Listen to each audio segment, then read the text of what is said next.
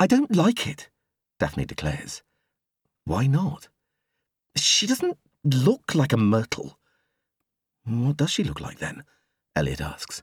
I don't know, but certainly not a myrtle. We've already talked about this, he reminds her.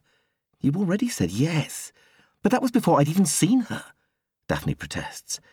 Daph, it would mean a lot to me. She lets out an exasperated sigh, her auburn fringe briefly lifting and then falling again. Why would you even want to call your baby daughter after your dead grandmother? And it's not like it can be shortened into anything. Myr? No. I'm telling you, our daughter is going to get bullied, all because you got sentimental. As my mother always says, it's not the name that makes a person, it's the person that makes the name. A woman called Enid would say that. Anyway, she'll be grateful one day that she's not like everyone else. You're not giving her much choice, are you? Please, Daph. Silence. Daffy. She sighs again. Fine, but you're paying for her counselling sessions when she's older. Deal. Elliot looks at her, chuckling. What?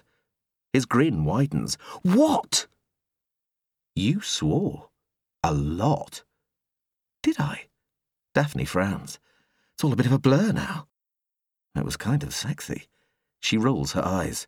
Can we change the subject, please? Of course. Sorry, sweetheart. They stare down at Myrtle, swaddled tightly in a blanket. Her eyelids flutter as if she can feel the weight of their gaze. An arm works its way free from the cocoon, a tiny fist raised in the air. I just hope she doesn't get my red hair or your big chin, Daphne says. Or your ears, for that matter. Elliot shakes his head. She'll be just how she's meant to be. She'll be perfect. He offers Myrtle a finger, which she grips onto tightly. I've never seen anyone more beautiful than you, he whispers to her. He feels Daphne's eyes on him, which is saying something when your mother is such a knockout. Nice recovery. He tips his head, then reaches for Daphne's hand. She inhales shakily. You okay? He asks. She shakes her head. I don't feel ready, Elliot. He squeezes her hand.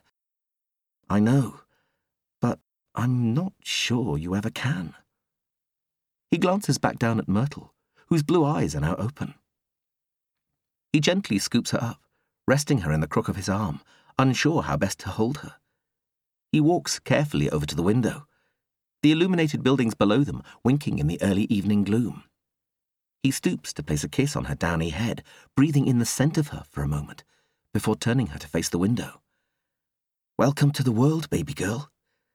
Are you ready for it?